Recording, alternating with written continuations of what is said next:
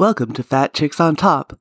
This podcast contains frank discussions about the body, sexuality, and occasionally uses swear words, which may not be appropriate for people under the age of 18.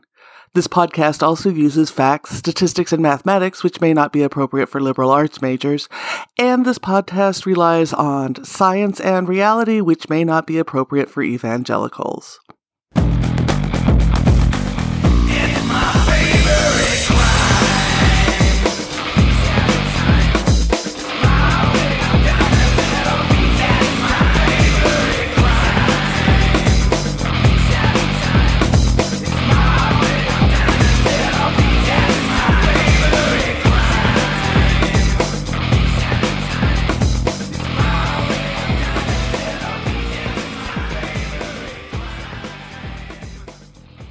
Welcome back to Fat Chicks on Top. It is Pride Month, and we are here with Terry Dornack. She is a PsyD. She has a mental health practice in Chicago and in Florida.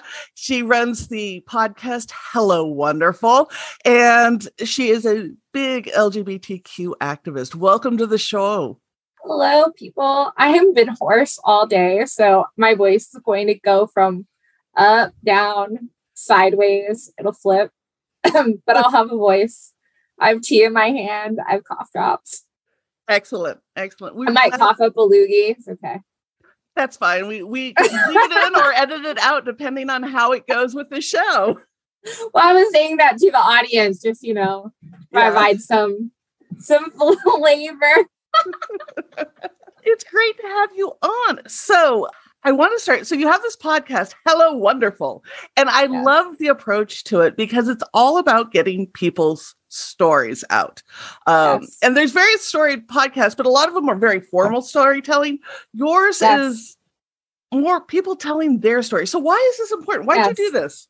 Let me see. Well, I guess one, I love stories. I definitely think that by hearing people's stories, by hearing stories in general, you really get the all. Like, you really hear what's going on with people. When you just get facts, you really don't get the in between. Like, you're really not getting like what's going on. You're missing what's going on. Like, when you're just getting facts from people, like, let's just say politics. Hello, Florida. When you're just getting facts.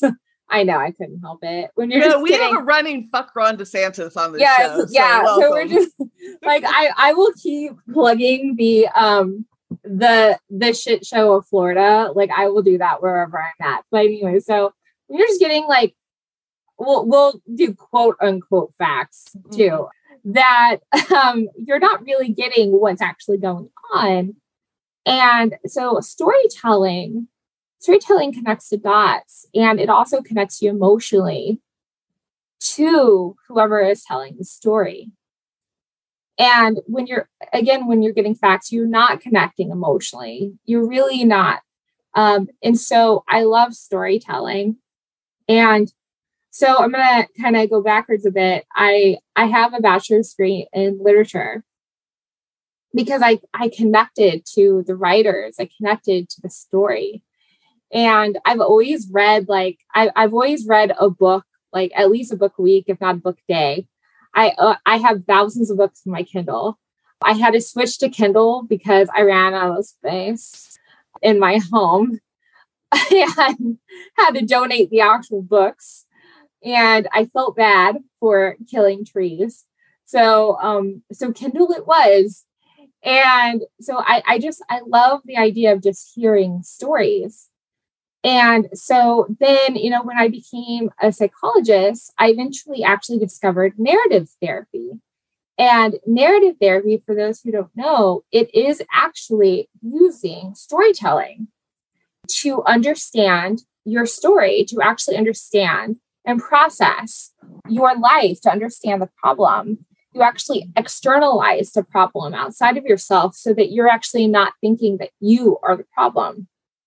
And there's many different ways of externalizing, there are many different ways of doing narrative therapy, but that's basically the essence of it, is actually telling your story. And so that you actually understand like your trauma better. You understand your anxiety better. You understand your depression better. And I fell in love with it. Like I trained people in narrative therapy. I just fell in love with it. And I'm like, I can connect like storytelling with psychology. Oh my gosh, this is the best thing in the world. And so, so that was before I decided to do the podcast. And then I ended up, I've been an activist for the queer community, the LGBT plus community for a while now, because that happened with the practice, of course. But then I was doing the practice and it wasn't enough for me. It just wasn't. I felt like I was doing more on a more of a micro level, I guess, when it came to social justice and whatnot. And I want to do more macro level. And so I decided to do the podcast because I could get out there on a macro level. And then I was like, so what I was going to do? How am I going to do this? And so I decided that, well, what if I have people come on and tell their stories? And I was like, but I didn't want to do just coming out. Everyone was doing coming out stories. And I was like, yeah, I mean, that's nice. But the problem with coming out stories is that I feel like it still brings so much attention to the idea of what the non-queer community idea is of what.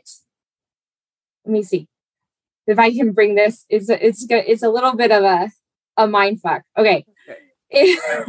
It brings too much attention to what the non-queer community thinks is queer. Yeah. Like they don't really know what queer is. That makes sense, folks. Oh, like they really don't. Well, and for folks who aren't queer, they think that coming out is a one-time thing. Mm-hmm. And it's only once that you come out as gay. But, for those of us in the queer community, one, you have to come out constantly, and it is an ongoing, lifelong decision. Right. And it happens in different ways until you come out about a lot of different things. You come about having mental illness or, having trauma or whatever. So there's so much that goes to it. So focusing on that first time you told somebody important becomes pretty small in a lifetime of being gay. Exactly. And that there are more struggles in one's life than coming out. Yeah. That there's more struggles in one's story than coming out. Coming out is not always the big fish, right? It's not always that big challenge. Like it is a big challenge, but it might not always be the biggest one. And some people, everybody else around was waiting for it because they knew long before the person was ready to tell them. So for some people, it's a non-event. Or if you grow up in a queer family or family where there's a lot of queers, sometimes it's really just an acknowledgement and you move on. Right. Yeah. Right. And so by having people tell their stories, we hear more about what queer and LGBT plus is, what this life looks like, what we look like. We start breaking down walls. We start chiseling away, and we give the cis het community an idea of what our communities look like. And then within the queer community, we help them as well, because there's so many walls within the community that people have put up, because there's definitely stereotypes in there too. And there's judgment in there too. Like we've got some problems in our community. Yeah. That's putting it lightly. Yeah, that's putting it lightly. And I discussed that too. Yeah. I discussed that as well. We cover all sorts of things in there. Like we hit on everyone. We hit on everyone. We do. And we will continue to hit on everyone because the community is not excused. No.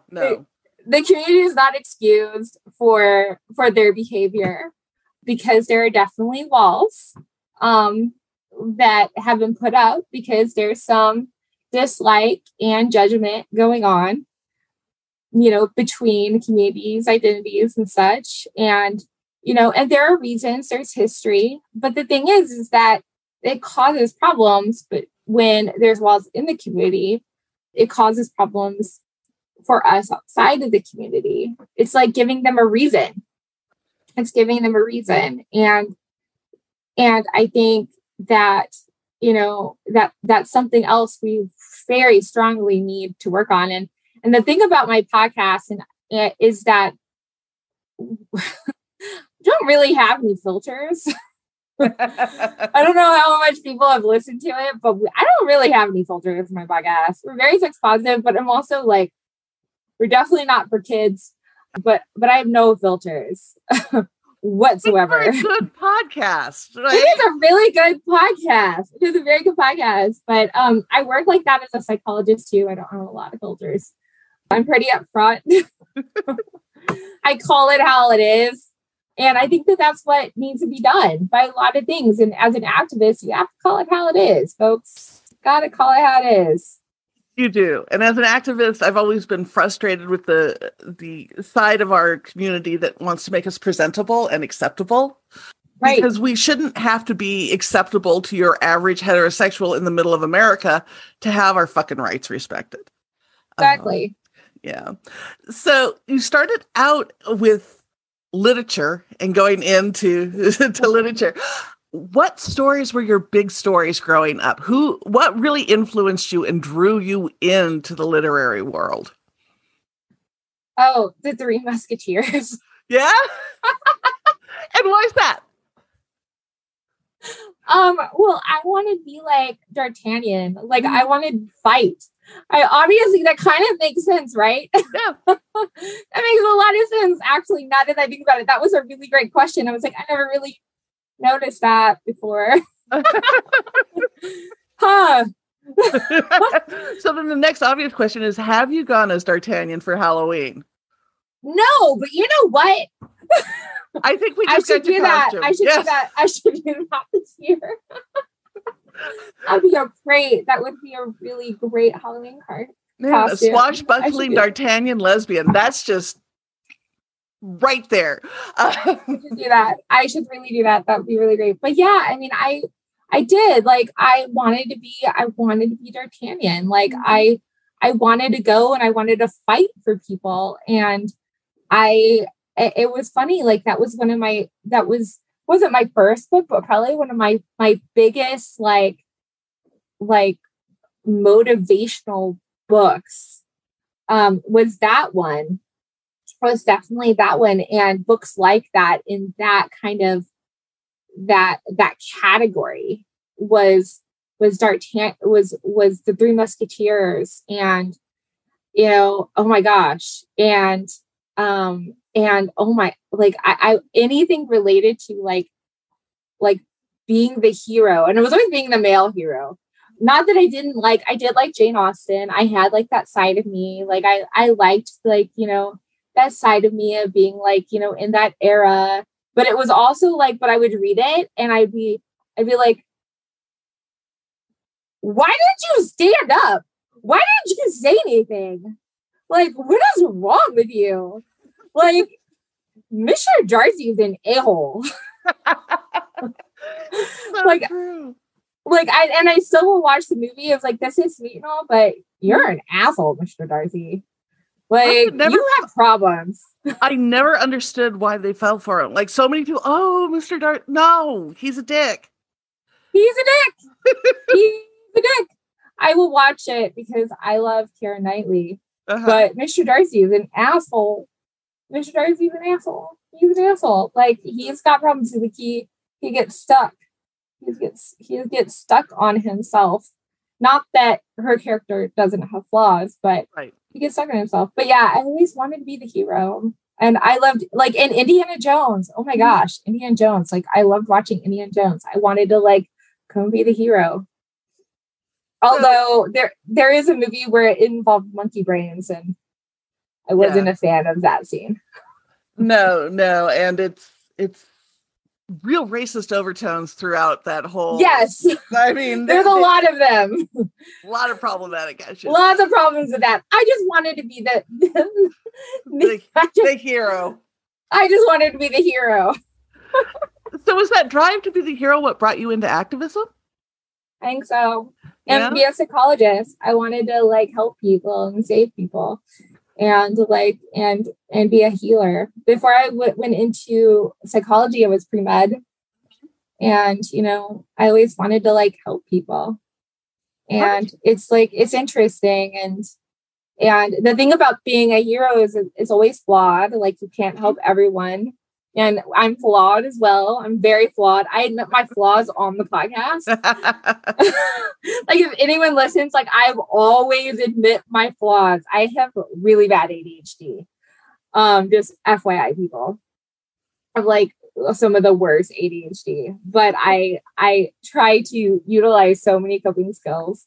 But yeah, I mean, I think that, you know, I always wanted to help people. I always wanted to help people in some way. So how did you transition from pre-med into a PsyD program? Because that's not necessarily a transition too many folks make. Usually once you get pre-med, you either burn out and totally go different, you know, you go major creative or whatever, or you just suck it up. You go major creative. Well, I am creative, but that's not how I went. So yeah, how did you make that? What led to that decision to go PsyD instead of med school? When I hated chemistry. Chemistry is the worst thing ever. It's a devil. I hate chemistry. I actually did two things. One, I really liked my psychology professor that I had. I actually took psychology of gender. Interesting enough, that was a huge turn for me. That was one of the first, I think the first time that it had been offered at University of Houston, which was my alma mater. So psychology of gender was a big deal, which is, you know, not a surprise where I ended up now, but talk about a turn. And then I also volunteered at a crisis hotline, which I heard like kind of like through the years, I've noticed a lot of people actually do that. They, you know, they volunteer, they do something like crisis hotline, and people who are like, they have this empathic personality, they kind of take that turn towards going into mental health. And, you know, I liked doing it. I worked Friday nights and, you know, I think Friday nights and Saturday mornings, I turn around and work Saturday mornings, and who likes doing that? Like I liked it. And, you know, I liked it in this weird, like kind of way. I like doing it. I got something from it. And, yeah. And so I realized, you know, I needed to change what I was doing, but I kept literature as a major and I wasn't going to give that up. And there you go. That's my journey so far. What was it about the psychology of gender that was the turning point to you? What did that class bring up that made you go, was the light bulb moment or whatever? I think the light bulb about that class was that this professor is showing me things that like I kind of already started to notice, but it's showing me things about like, you know, it's in Texas, right? So it's showing me things about people, about what society's doing, that one, society's like, for instance, like things that society does is like not okay. And also how society, like people within society reacts that is because of society. So that's one thing. And that people don't have to react that way. Right. So those are some things like basically like some things are trainable. Like some things are due to society, like what people believe they should be doing, not what people want to do. For instance. Yeah, the difference between the shoulds and the wants are enormous. Yeah, the shoulds and the wants. And that was a big part of what we went through. Mm-hmm. Is like what society, the influence of society, what's the impact of society, was a really big talk in that class. And, what might be like, nature versus nurture was a huge deal. And, at the time, like, I already knew, like, I'm bisexual. And at the time, I already knew I was bisexual. Like, I knew very early on. I knew in the locker room when I was younger. And like, I mean, I'm definitely, I always say I'm more into women than I am to men, but I'm definitely bisexual. Yeah. Like, but at that time, like, I was like, I wanted to take this course because, I wanted, I think I was looking for explanations. I wanted to be proven right, I think, about certain things. Like I was in this, I feel like civilization, Texas is civilization. I was in Texas and I wanted to be told that like Texas was fucked up or something. And, it was such a great class. And, I went from University of Houston to, the Chicago School of Professional Psychology. And of course I took more classes and eventually specialized in working with the queer community as I continued with training. But that was like the beginning. That was the beginning of like allowing myself to really look at differences, to really look at how people are and how people develop, and to really look at what society does. And because before that, you can open your mind, but you are so influenced by society that it can cause us to have some problems. We're so influenced by society that, we run into stop signs, right? We run into stop signs. We run into the media. We run into people around us who are telling us this or that. We run into our family who are telling us this or that. Like when I say Texas, I mean, Texas has a lot of stop signs, and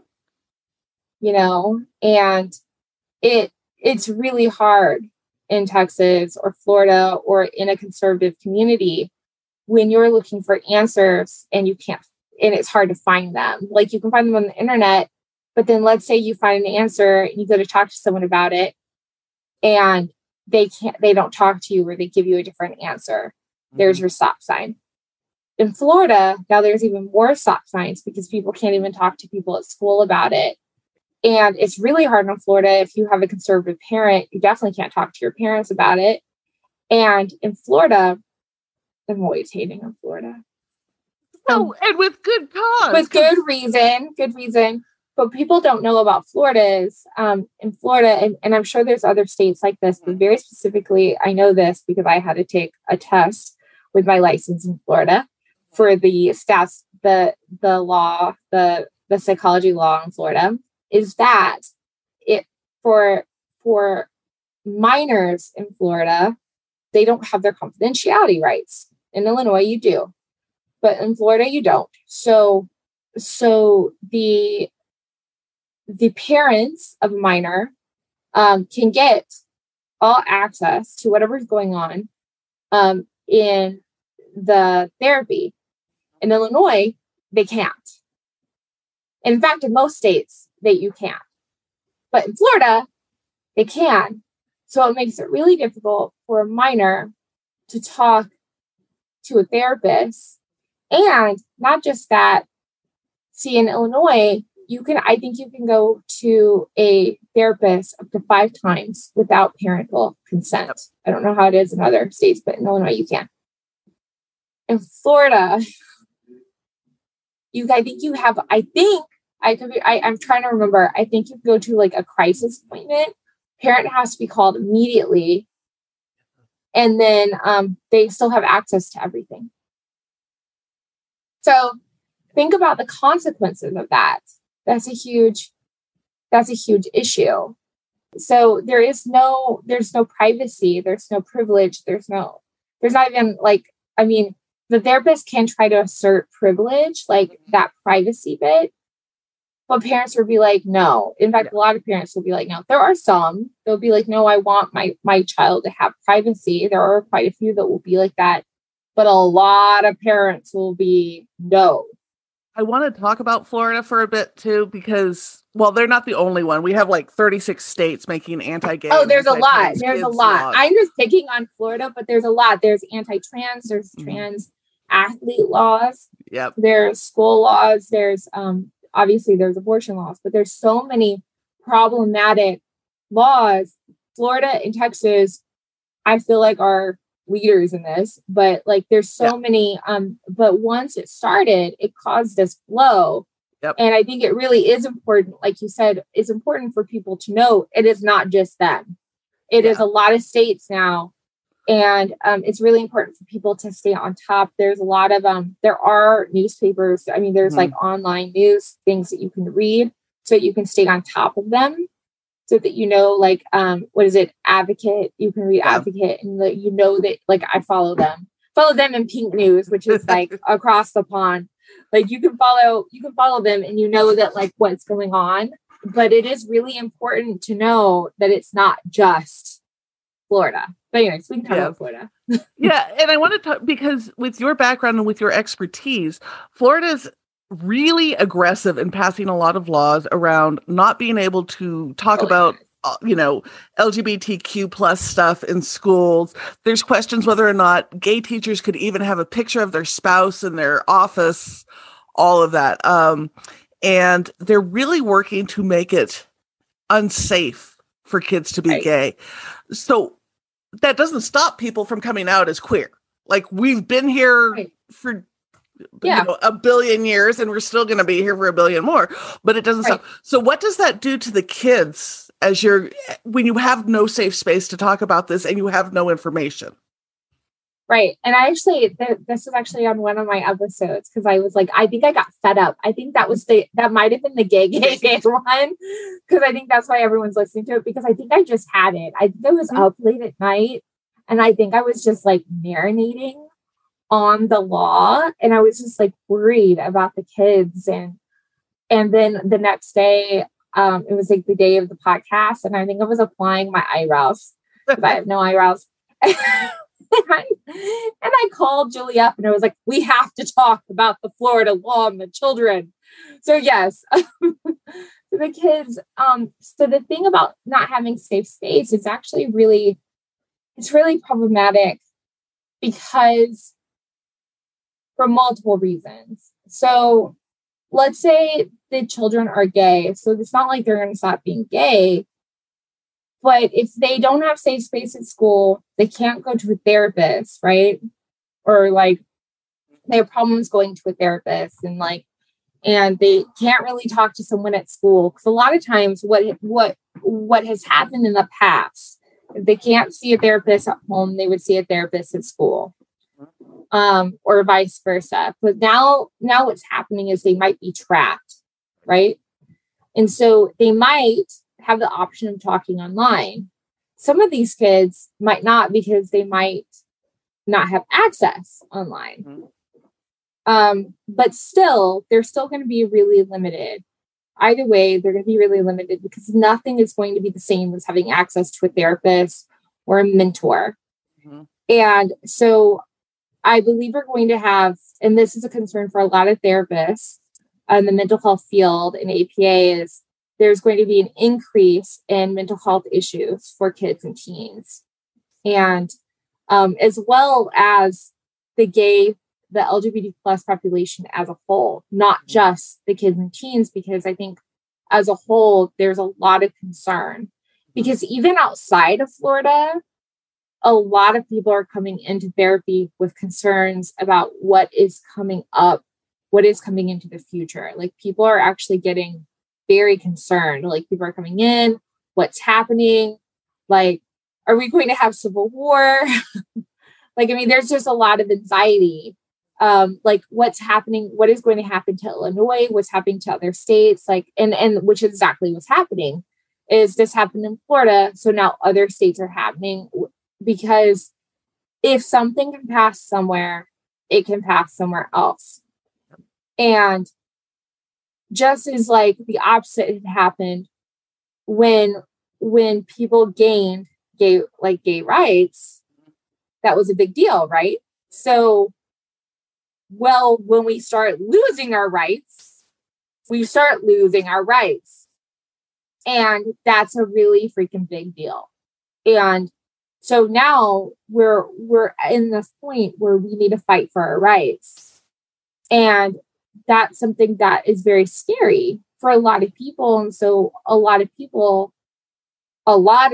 not just in Florida, are having anxiety about this. And that is why it's so important. And I'm going to go back to the Florida situation. That's the ADHD issue. But a little tangent, which is why it's so important for everyone to be doing something, to be involved in activism of some sort, even if it's online, on Instagram and Twitter. If there's a march, if there's anything, there's so many different ways to be involved in activism. But going back to Florida, the children, there's an increase in mental health. There's a concern about increased suicidality. There's a concern about increased substance abuse for teens. There's all these concerns because, even before this, there is a correlation between the LGBT plus community and substance use. Well, and queer kids and suicide. Queer kids and suicide. We are so much more likely to try and kill ourselves or kill ourselves than straight kids. And there is a very strong correlation between having one supportive fucking adult in a life of a queer kid and them making it to adulthood. So this cuts off that lifeline for so many kids. Exactly. And sometimes that queer support could have been a teacher or a coach or a school counselor. And now look what's happening. Like, they're losing that possible support system. Yeah. And that's really scary. And that's really scary because now, and I haven't even gotten to the therapist bit. Right. And because there's a therapist bit, like I haven't gotten to, because Texas causes a whole different situation. Because there's a scary part regarding Texas, but for Florida, like there's this whole issue of like, because if any of those people go against the law, they get in trouble. Yep. So on Texas, if those people go against the law for Texas for the trans kids, right, with the CPS, I think, in Texas. Yeah. I was like, it's DCFS in Illinois. So CPS in Texas. And if the therapists help them, then they get in trouble. Yep. Which is interesting because according to APA, they have to help them. So ethically, they have to help them. And legally, they'll get in trouble. And that happens actually in a lot of areas too, because there's increasing laws against gender affirmation work for minors, and now Florida's even exploring it for adults. Is you can deny puberty blockers and such, even though they've been proven safe and all of that. And again, that leads to increased mental health issues, increased suicidality. Basically, these laws are pro killing kids, is how I see them. Yeah, they're definitely not for helping kids, and they're not pro their health care. And it's a really big concern. It's a huge concern. And I'm very worried about what's going to happen in the upcoming years if something's not done. Yeah. Well, and trauma that happens in those teen years carries. It's not like you can have shitty high school years and then at 19 you're a healthy adult. And then there's something else that's going to happen. So we're just talking about the queer community, right? Right. So let's go to the non-queer community for a second. Yeah. Okay. So let's switch gears. So let's say, we're telling them that they can't get support, right? But then we're also telling the non-queer community that saying gay is wrong. Okay. And they're kids, right? So saying gay is wrong. Talking about being gay is wrong. And they're kids, right? These kids are growing up, right? They're growing up. they're growing up, being gay is wrong, saying gay is wrong, but saying gay is definitely, it's going to translate into being gay is wrong. These kids are growing up. These people are growing up and they're going to be voters. Yep. They're going to be voters. They're growing up. They're going to be voters. We're also teaching them that it's wrong, and they're likely capable. Some of them are capable of bullying. So bullying likely will happen because we're teaching them that being gay is wrong. Some of these kids are gay. So that is a possibility. Okay. So we're likely going to have people like some kids hating on other kids for being gay, because it's not like they're going to not say that they're gay. I'm sure it's going to come out. So that's going to happen. So we're going to have kids hating on kids, and then they're going to grow up, and adults hating on adults, and then they're going to grow up. And there's no telling what's going to happen when these kids grow up into adults. Yep. And I have this view of the 1950s happening. Yep. You know, and I said this on that podcast that this is what Florida is creating. Yeah. They're creating a reenaction with the queer community of like almost a segregation within the cishet and the queer community. And that like you are supposed to hate them and they are the undesirables. Because you're starting with the little ones and then they're growing up, and that's terrible. It is.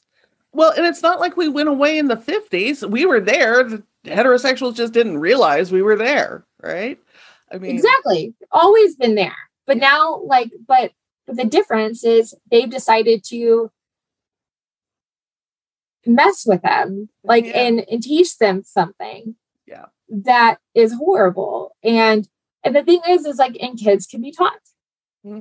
Kids can be taught. And by setting up a framework, a structure for this, like that's something else that is likely going to result from this. And that's scary. And it takes that's a scary thing. Yeah. Decades to unlearn that shit. I mean, yes, you and I we've grown from that. Yes. I mean, you and I grew up where they weren't doing LGBTQ discussion in school. No. Right. And unlearning that and getting comfortable in your own skin takes a long fucking time. I was scared. Like, it took me so long to be comfortable. Like, I was so scared in my hometown. Like, and now I go home. Like, it took me forever to be comfortable going home, like actually being out in my hometown. And now it's happening. And now I'm like afraid to act. Like, now I'm like, obviously I'm on the podcast and people in my hometown listen, like have heard it. And I'm like, if I have to go home, see my dad who has dementia, has Alzheimer's, and I'm going to be like, oh, no one shoots me. Like, which is a real thing. It's like, I'm going to be like going to my hometown with like a hood over my head. Like, it's like, oh my gosh, like seriously. Like, cause it's in South Texas. It's like, it's a serious, scary thing. Like, what are we supposed to think about what's going to happen? Well, you know, and in Texas where you can have more guns than dildos legally, which is exactly ridiculous. They probably have the dildos next to the guns. Right. No, Texas. I love the fact that the Scandinavian countries now use Texas as slang for crazy. Oh, you so Texas. Oh, do they really? Which I find really appropriate. Really appropriate. They are. I'm okay with that. I accept that. Yeah. I accept this new slang term. I'm very, very for this because they are crazy. Yeah. They're really crazy. So you talk about going online for resources, and because you are a therapist in 2 states, this brings up a question for me. Can a kid in Florida do telemedicine with you in Chicago and have the Illinois rights around privacy apply? Or do you have to go by Texas or by Florida rules? Florida rules. It's whatever license they're under. Okay. So, yeah. Because you're licensed in Florida to practice. Okay. Yeah. So I actually workaround. No, it's not a workaround. So I actually have I have multiple therapists, and any state that they're actually working under, that state rules. And I actually have what's called a SIPAC. The SIPAC is like, I think there's 25 states that it's under.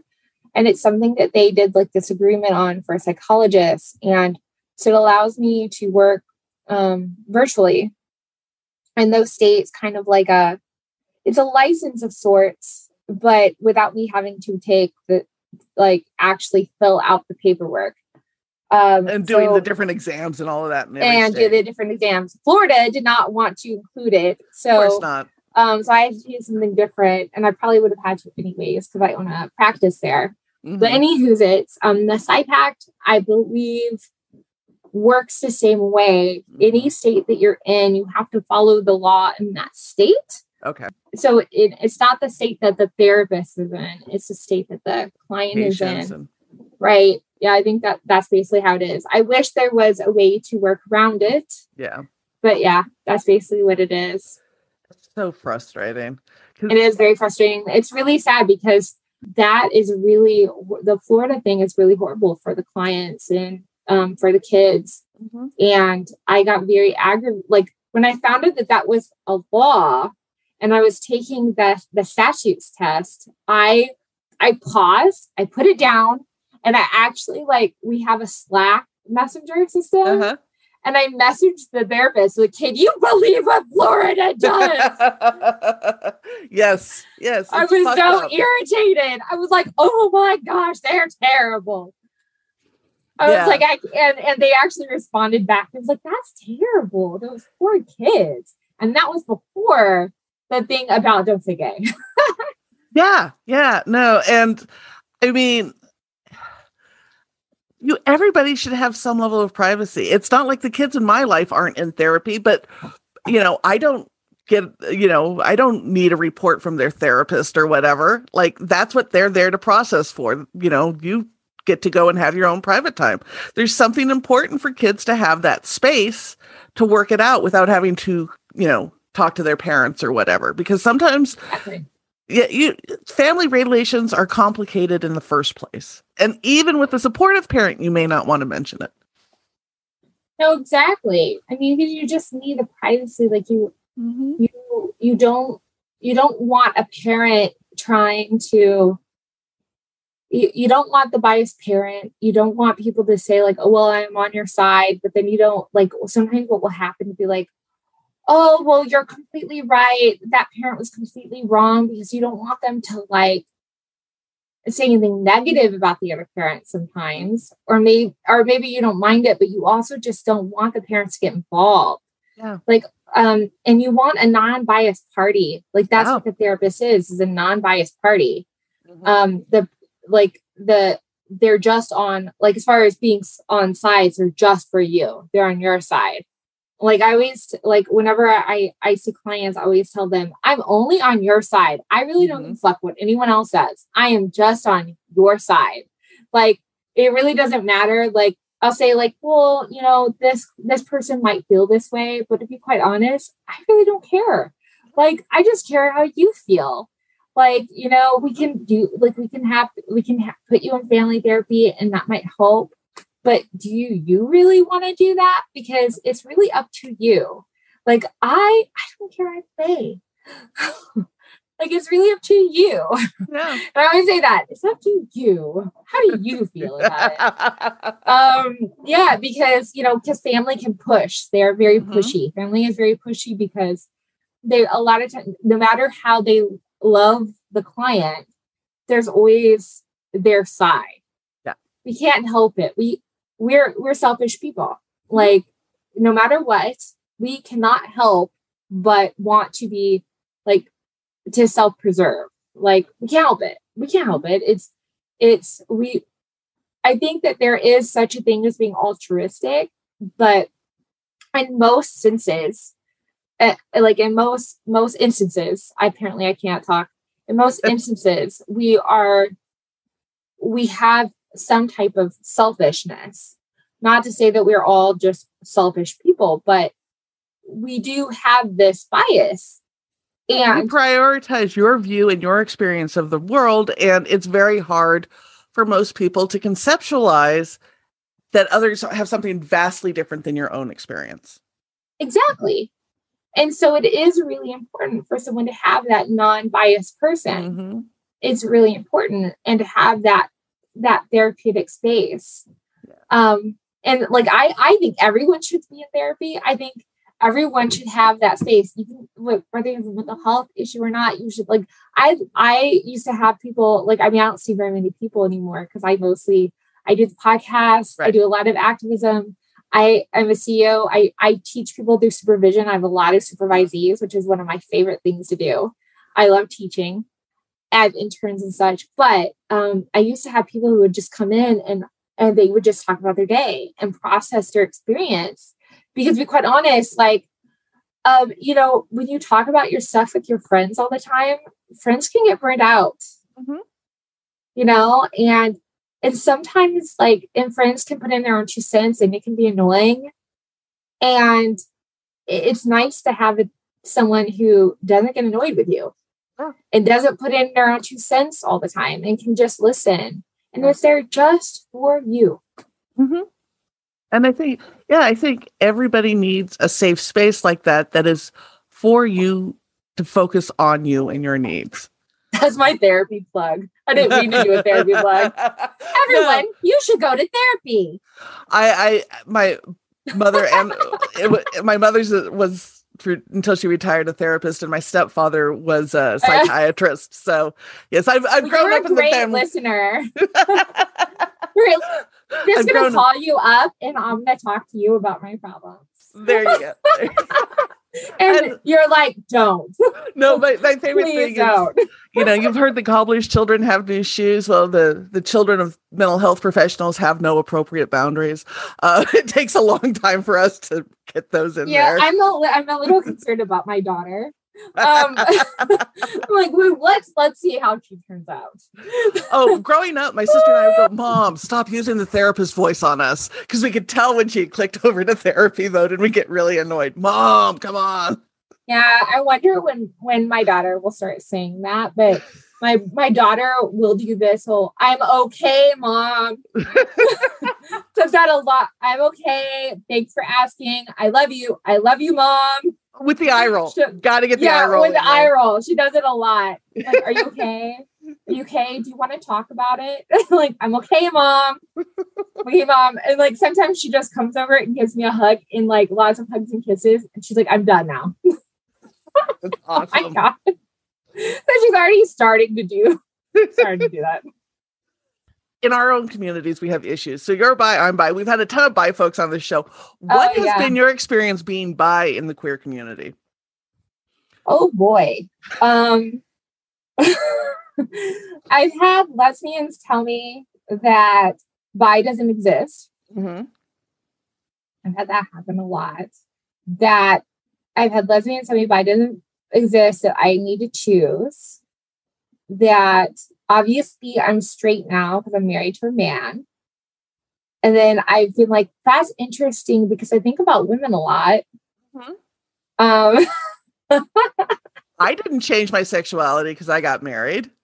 No, I mean, like, I was like, I just happened to pick this person. Mm-hmm. I was like, and I mean,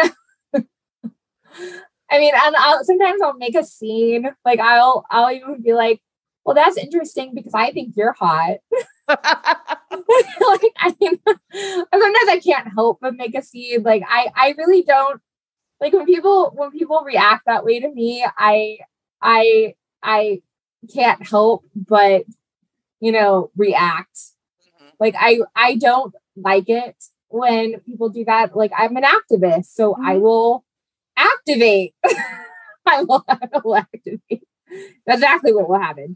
But because it's not true. None of that is true. And let me see what else. I've gone on to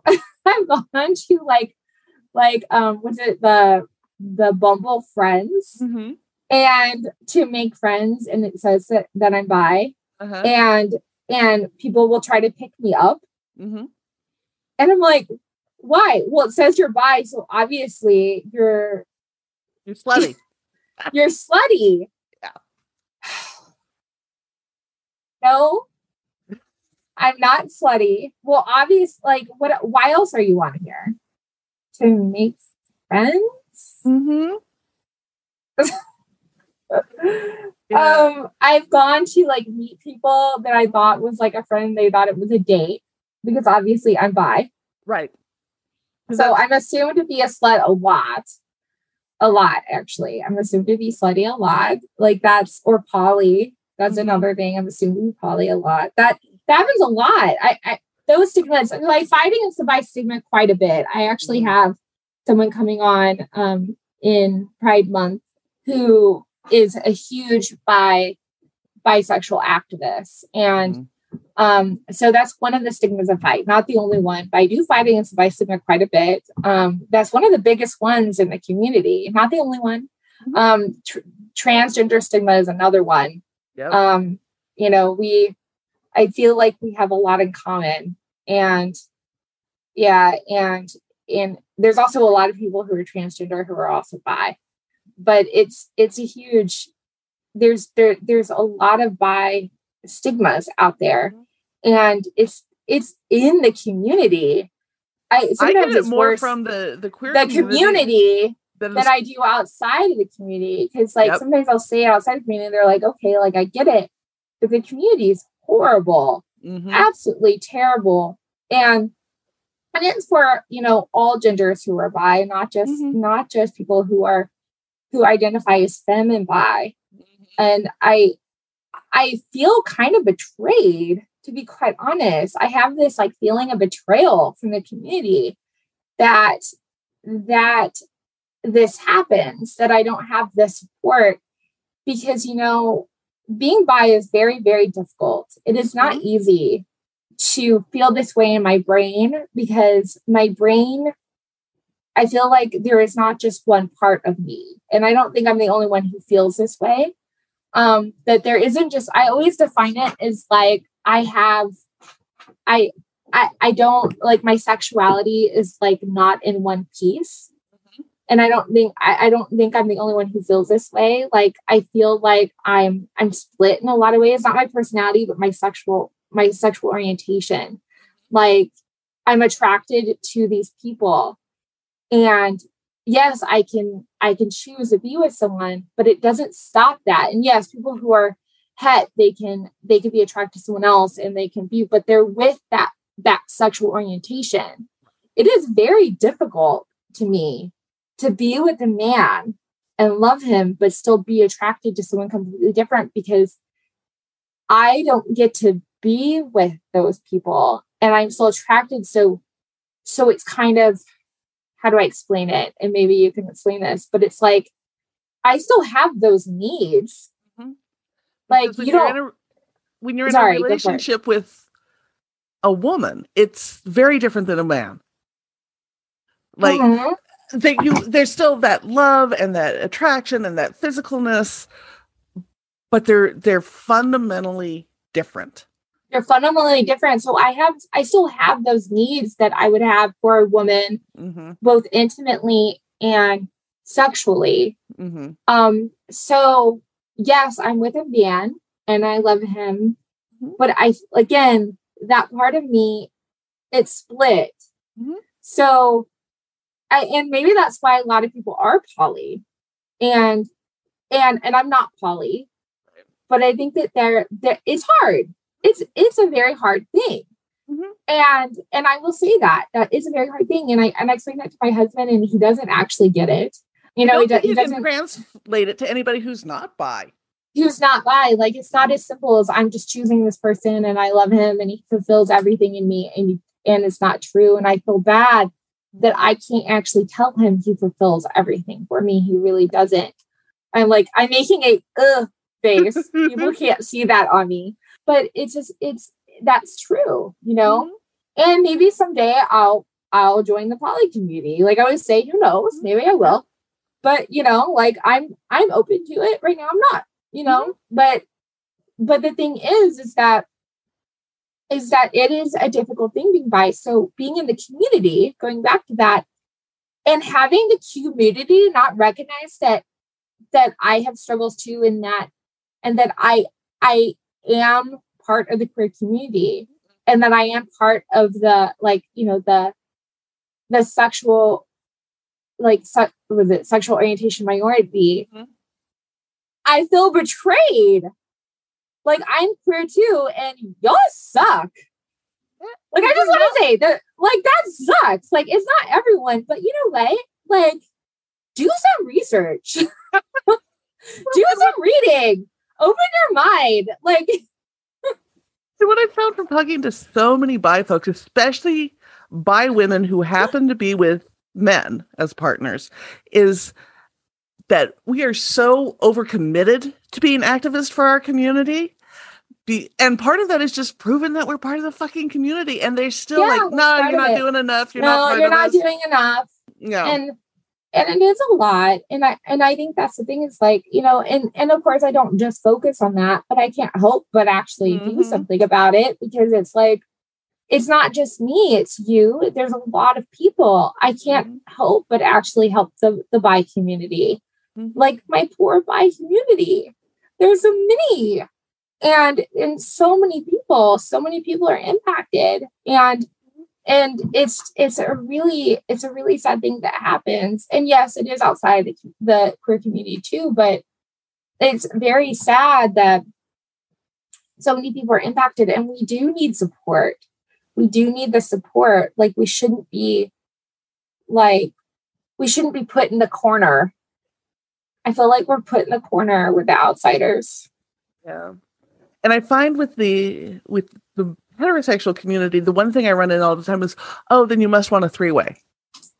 Oh, we're unicorns. Yes. Like, I always make fun of the fact that we're unicorns, but I always make fun of the fact that we're unicorns, but I always joke, like, you know how there's different animals, and different animals have different meanings. So, like, it's okay, I'm a unicorn. At least I have, like, the best animal. Exactly. Once we have the prettiest, best, most magical, we have magical animal. We do. It's a magical animal, but it's true. That's the thing. That is the one stigma that happens. Sorry, I had to take a cough drop. So go for it. Noise. I was like, at one point, I kind of I had to give in.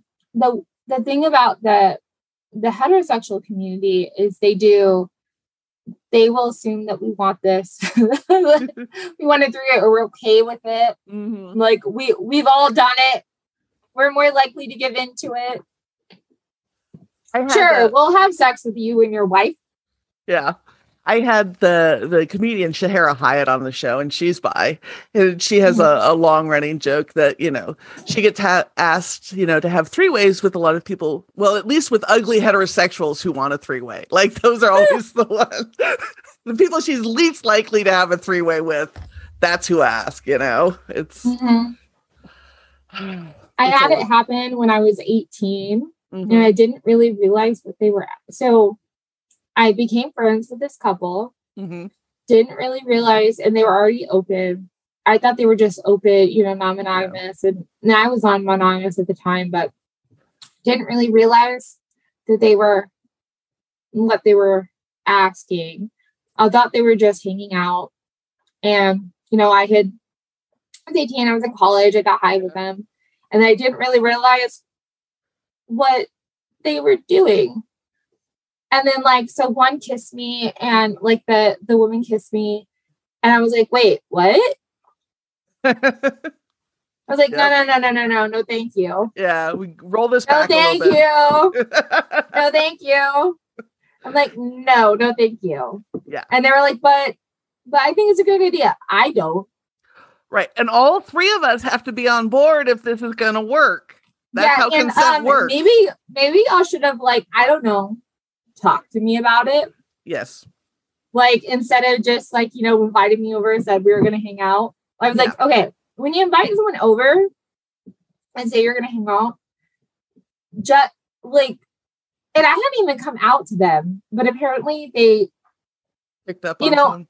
Yeah, picked up on something, which is, you know, whatever. You know, it happens. But seriously, like, just because you come over and you happen to be queer too does not mean something sexually is going to happen. Okay. That is not what that means. No. You can have queer friends and not have sex with them. I mean, I do know that there is a lot of like, I'll say hanky panky. There's a lot of sex that occurs between friends in the queer community. I know this. We all know this, but it doesn't have to. Okay. Right. And if you want to have sex with people who are friends, you should be talking about it and not just be like, oh, I thought this is what we were going to do. Yeah, you can't assume. You've got to communicate and you got to get consent. Like, yeah. So this had happened, and I was like, "Wait, what? No, thank you. Mm-hmm. No, thank you." Computer says no. The joys of being bi. It's amazing. You can double your dating pool and then really restrict who will actually date you. Like all of a sudden, when gender is not an issue, all of a sudden the number of people who actually want to date within either gender is much smaller. Yeah. No, it's ridiculous. So if people want to find your podcast, if they want to hire you as a therapist, if they want to find your all of that, I'll get all that. Go for it. Okay, so podcast is Hello Wonderful Podcast. You can find it on any platform, Apple, Spotify, Good Pods, pretty much everywhere under Hello Wonderful Podcast. You can also find it as well as information about it at hellowonderfulpodcast.com on the website. You can also message me there. You can ask questions. I might put that information on the podcast, on the episode as well. So that might be something you might want. If you actually want to be on the show, if you're interested in being on the show, you can message me about it on the website as well, or email me. You can email me questions as well. The email is hellowonderfulpodcast@gmail.com. I had to think about that at a moment. If you are interested in doing therapy with my practice, you can actually, go to the website for the practice at chicagopsychtherapy.com or gulfcoastpsychtherapy.com. And that's psych, PSYCH. And I think I did it. I think that's it. Thank you for being on the show. We'll make sure all of those links are up on our show notes for people who are looking for either Terry's clinical work or her podcast work. And thank you for joining us for Fat Chicks on Top. Of course. Thank you so much for having me. I had so much fun.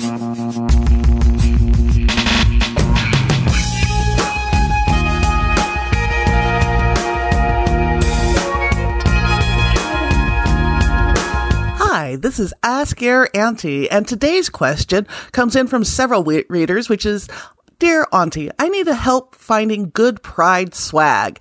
So I have a couple of people for go-to recommendations, wickedgrounds.com, geekyandkinky.com, which has darling t-shirts and pins, and Dr. Liz Powell, who has a whole new line of merch. There's another extended list of LGBTQ producers with great swag on loveletterstoaunicorn.com and the first post of resources.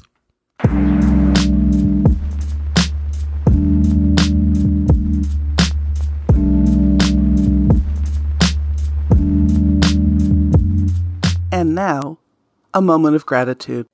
Every time I think about this, I say my daughter a lot. Mm-hmm. I'm very grateful for my daughter. She's a little 6-year-old chaos demon. No, but I love her so much. 6 is such a good age. Yes, she's wonderful. She is. She's 6. She turned 7 in July. She's so smart and she's so creative. And she'll even correct me on my pronouns. She's so good. She's so smart and she's so knowledgeable about the world, and I love her. And I'm just so grateful for her. I'm so grateful for her. But yeah, my daughter.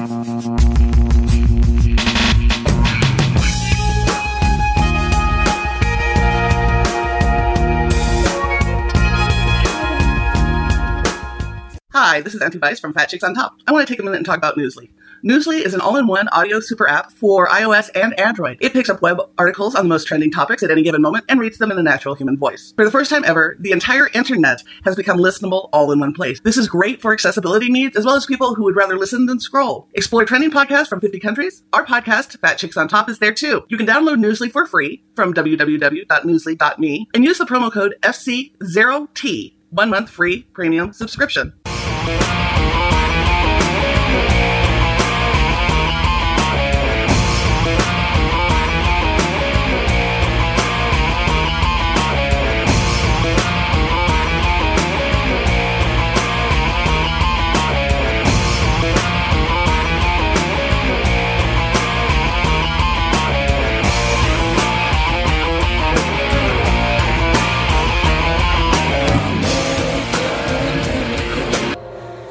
Texas of the world. Thank you for listening to this episode of Fat Chicks on Top. Please like, subscribe, and review our podcast on whatever platform you listen to it on. If we like your review, we may even read it online. This has been an Auntie Vice production. Producer and host, Rebecca Blanton. Audio production by Sharon Smith. Music by David Manga. And more music by Sharon Smith. For more information about Fat Chicks on Top, please visit our website for all things Fat Chicks at fatchicksontop.com.